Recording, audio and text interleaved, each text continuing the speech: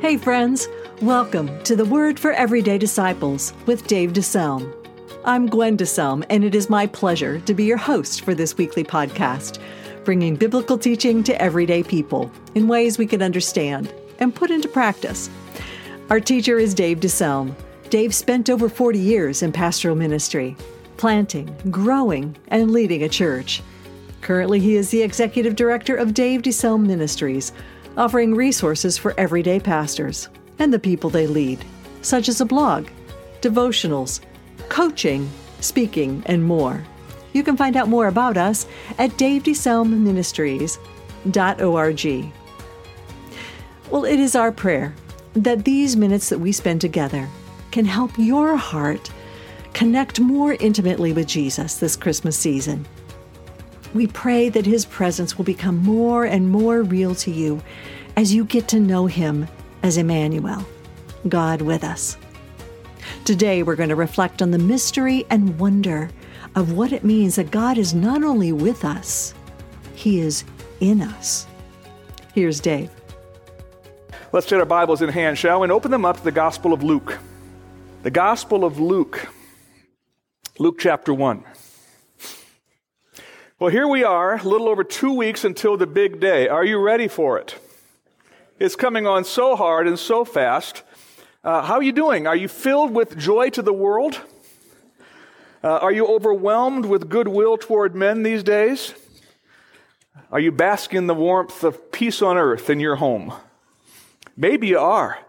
Maybe this is just a great season. I've often said, if that's the horse God has given you, ride that baby and enjoy it. But maybe you would have to admit, not quite so much. Maybe for some of you, the expectations and the preparations have put a little cloud over your celebration.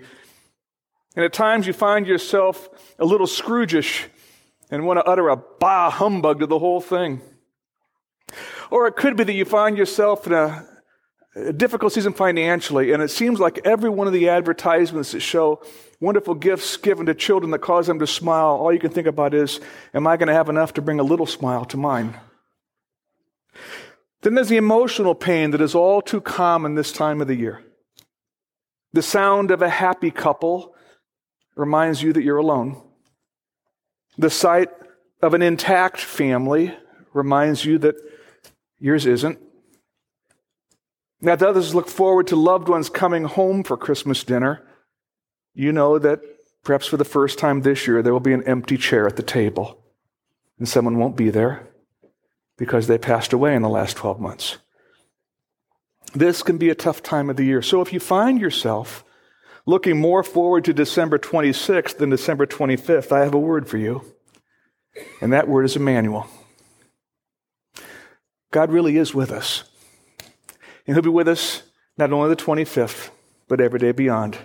God is with us. Last week we began unpacking that simple phrase, and I said that we would continue over this month. God is with us. And I gave a little assignment. I said, if in fact God showed Himself 2,000 years ago to normal people in normal circumstances, I think we could do well to assume that He'll show up in us, because we're all too normal. And our lives are all too normal. And I said, I gave you this little assignment. What if you walked through your week a little slower? What if your eyes were a bit wider, looking for God's fingerprints in your day-to-day activities? What if your ears were a little bit more tuned to His whispers that He might say through a song, through a scripture, through a friend? What if you dared to practice the presence of Christ as if God really was with you? Did any of you do that last week? Just kind of did your week a bit differently? Yeah. If you didn't, give it a shot. If you did, keep it up. Many of us, I don't think, understand the beauty that God wants to show us because He is with us. He is with us. Well, today, I want to take that a bit further. I want to talk to you about the idea that God not only is with us, but that He can be in us. And we're going to use our model, again, of a 14-year-old girl named Mary, and her story is recorded in Luke chapter 1. You follow along, please, beginning in verse 26.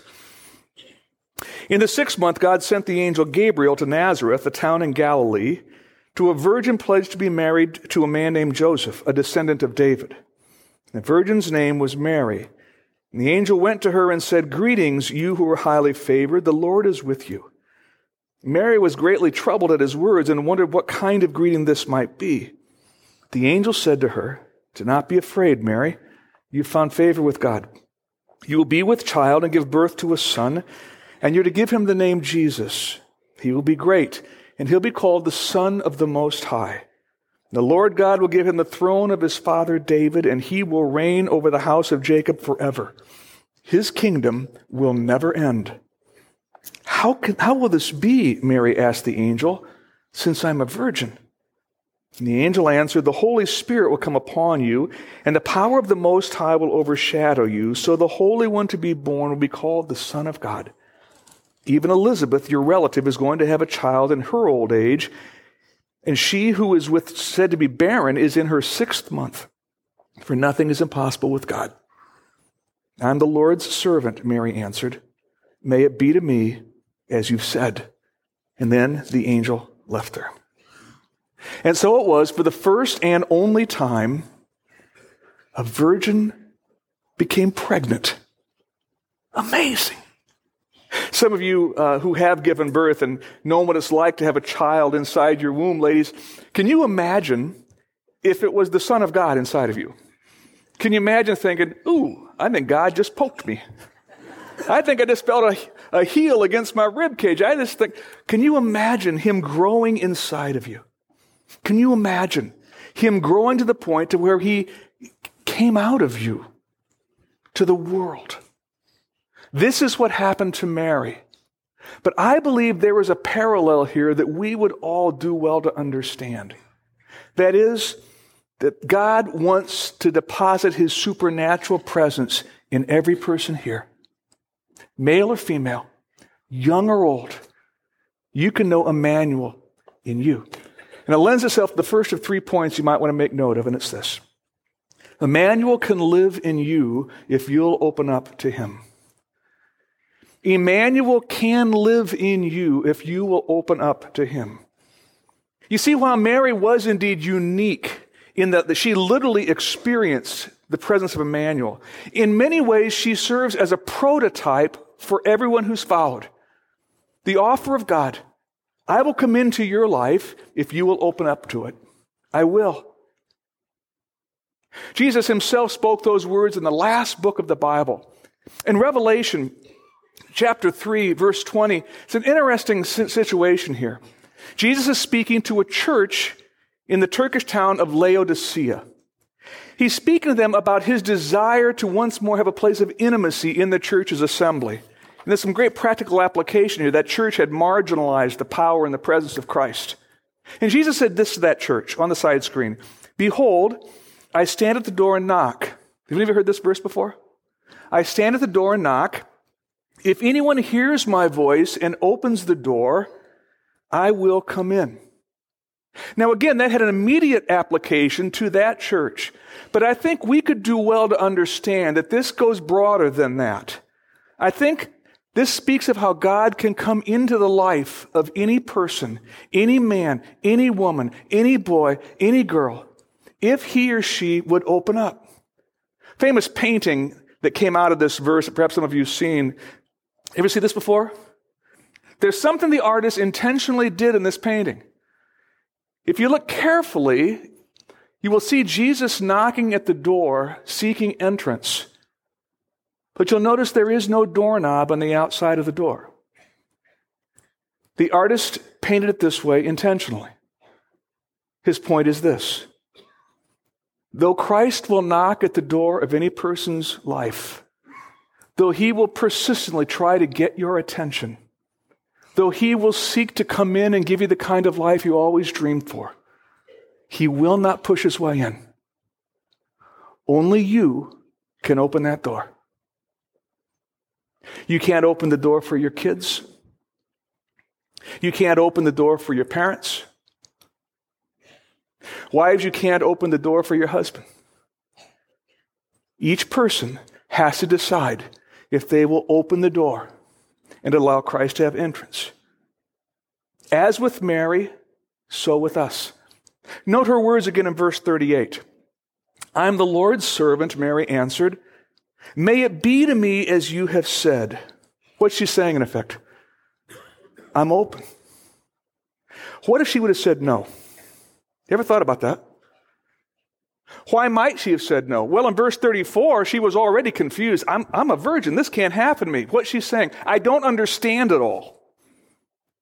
She also could have said this is really going to mess up my life. My plans for a wedding, my future, this is going to change everything.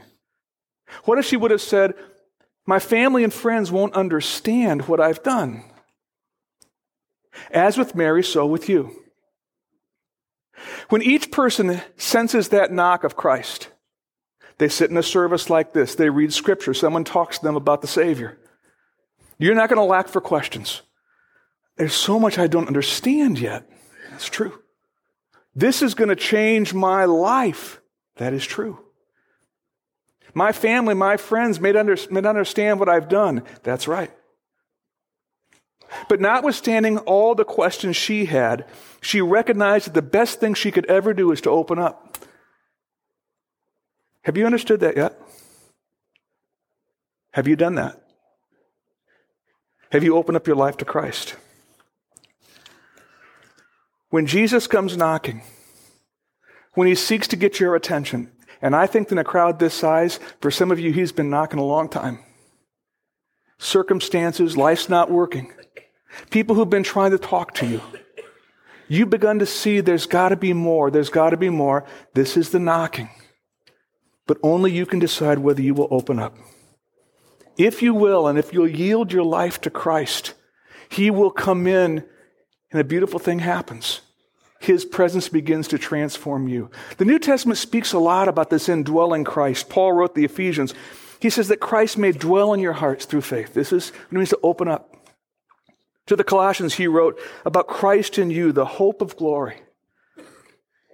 The Apostle John wrote in one of his letters, those who obey his commands live in him and he in them. The Bible makes this quite clear. You were given the same offer that Mary did. You're listening to The Word for Everyday Disciples with Dave DeSelm. Dave will continue his message in just a moment. So, are you curious about the painting Dave just talked about? You can see it in this episode's show notes. Just go to davedeselministries.org/podcast/101. That's 101. Well, I hope you're enjoying this podcast, and if you haven't done so yet, be sure to subscribe so you never miss an episode, and then help others find us by sharing this podcast with your friends and family. And if you've been blessed by these messages, please consider giving a gift to DDM. You can do so by going to our website, davedeselministries.org, and click on the Donate button. Well, in addition to this podcast, Dave DeSelm Ministries offers other resources for everyday pastors and the people they lead, such as devotionals for everyday disciples. These devotionals are filled with inspiration from God's Word that will encourage you as you seek to follow Jesus every day. Go to davedeselministries.org and you can browse through the over 150 devotionals that are found there. And while you're there, be sure to sign up to receive our weekly update, where you'll get the latest DDM news and a personal word from Dave every Monday. Let's get back to Dave now and the rest of today's teaching. But it doesn't stop there. As he begins to grow in you, the time will come when he will eventually come out of you to the world. And that lends itself to the second set of blanks. As Immanuel grows in you in a healthy way, he will flow out of you in a wonderful way. I'll confess to you that I've never given birth to a child. But I have it from a very reliable source that the time comes when the mother no longer has a vote here. That child is going to be displayed to the world. In the same way, when Christ is in your life, he is going to end up becoming displayed to the world. The question is, how? Will he be displayed in all of his beauty? Will he be displayed because the love that you show that just isn't the way you used to be? With the joy that you have that you didn't used to possess? With the patience that is yours that's surprising to everybody? Will he be shown because of the compassion you have and the mercy you show? Will he be shown beautifully, or will he be shown in a reduced way? Will he be shown in a less than beautiful way? Here's the deal. How you carry the Christ within you is directly proportional to the Christ that you show the world. I told you last week that we were celebrating the birth of our newest grandchild, Maddie. And it was a neat moment, but it was a scary one. Because as Samantha gave birth, the cord was wrapped around Maddie's neck. And she was a little blue. Apparently the doctors and nurses, they just kept on rubbing her skin and did this, but it sure spooked us. All we could think of was, well, what would have happened if somehow the flow of the nutrients to that child would have been restricted? It would have led to, well, a birth defect, a child that was less than we might have hoped. Friends, I'd like to suggest to you there are spiritual parallels.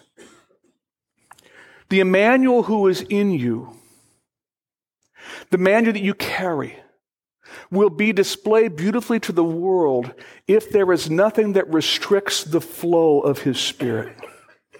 You see, you can do that. The Bible actually talks about quenching the Spirit. And when you quench the Spirit inside of you, it results in a caricature of Christ, not the beautiful baby you'd like to show. So how do you quench the Spirit? Paul tells us, when you live in defiant sin, his Spirit is quenched. When you live in knowing disobedience, and though he tries to convict you, and you've sensed it and so have I, we read in Scripture and we think, oh boy, God says don't, and I'm doing. God says do, and I don't. Or perhaps a friend speaks to you about an observation they've made about your life, and they say, do you realize you're acting this way? In any number of ways, you sit before a sermon. You think, that's me. In any number of ways, he will try to convict us of that which is quenching the flow of the Spirit. And you have to decide. Will you minimize? Will you rationalize? Will you excuse your behavior? Or will you recognize, I must change? The Bible calls that repenting. I must change my mind. That is not okay. And I must change my behavior. Just got to ask you, has that happened in you? And have you failed to respond? Here's that third set of blanks. When Immanuel is not carried in the right way, he'll be delivered in the wrong way. I'm going to ask you a hard question. Are you this morning engaging in behavior that you know is disobedient to Scripture? Immorality. Blatant dishonesty. Harboring a grudge. Exhibiting a hateful attitude. And God has whispered to you in multiple ways, don't, stop it. Or things that you're failing to do, but you should be doing. And he says, do, and you stubbornly won't. To the extent that you continue to excuse, minimize, and rationalize, you are now quenching the Spirit within you. And the Jesus that you're trying to share with the world will be less than he could have been. He will not be as beautiful. He will not be as compelling.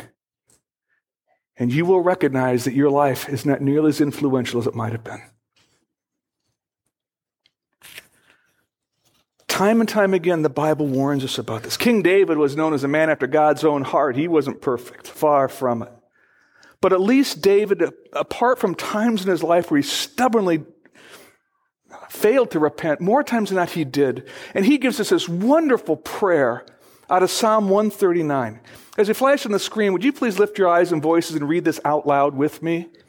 Search me, O God, and know my heart. Test me and know my anxious thoughts.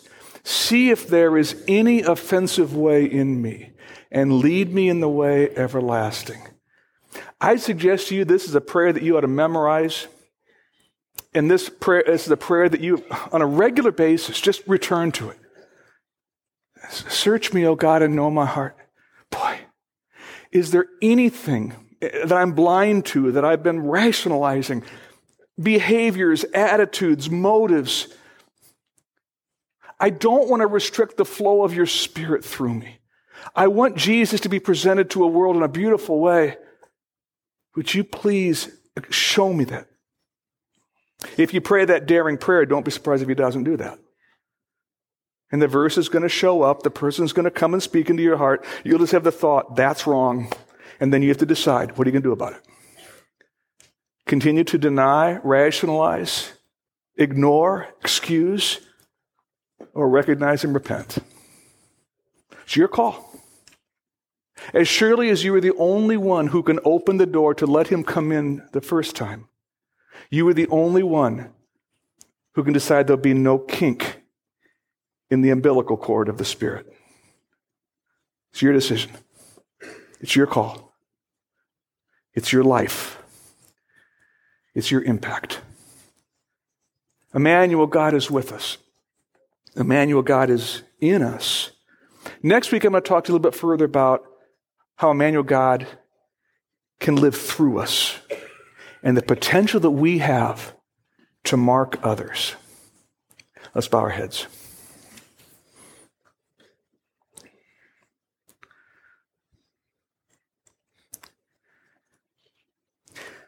I have to wonder if for any of you right here, that painting might be a picture of your life. Jesus has been knocking. Even the fact that you're here this morning isn't an accident. But he won't force his way in. Your friend can't open the door. Your parents can't open the door for you. Your wife can't open the door for you. Only you can. Have you? Didn't say, do you go to church a lot? I didn't say, have you got religious? Have you ever opened the door of your life to Christ and say, I need you in my life. I need your forgiveness. I need your fullness. I messed things up pretty good. Would you please come in and make me a different person? Please. The Bible says that if a person asks that with sincerity, he will. For others of you, you say, I've already done that, Dave. That's great. Is there anything in your life that is choking off the flow of the Spirit? Defiant behaviors, ongoing disobedience, and you know it's there. It just is. You will never live in the joy and the peace and the power that is supposed to be part of a Christian's life as long as you defiantly refuse to repent. And the Jesus that you're showing the world is less than what could be shown because the Spirit's not flowing. Your prayer might be something like this. Lord, I have to admit that I have been minimizing this behavior. I've been rationalizing that it's not so bad. I've been denying it. And now I confess you're right and I'm wrong. This morning I ask your forgiveness for what I've been doing or failing to do. Please forgive me. I now seek to repent, to go the other way. Give me the courage to act upon this prayer this week. If I have to go to someone and say, I can no longer be part of that with you, give me courage. If I have to go to someone and ask their forgiveness, give me courage. Whatever I need to confess and admit, and whatever action steps I need to take. Because I so long for the Jesus that's in me to be real and beautiful, I choose to repent now. Now. Lord, thank you so much that Immanuel can be in us, just like Mary. Lord, help us to recognize that and to live in light of it. And I pray for myself and my friends that we would continue to step through this season with a freshness of understanding and obedience. In Jesus' name I pray. Amen. Thank you so much for joining us for the Word for Everyday Disciples with Dave DeSelm. If you'd like more information on how you can begin a relationship with Christ, or you just want to let Pastor Dave know how much this message has blessed you, send him an email at dave@davedeselmministries.org. Then join us next time as we look to God's Word for help and hope as we follow Jesus every day.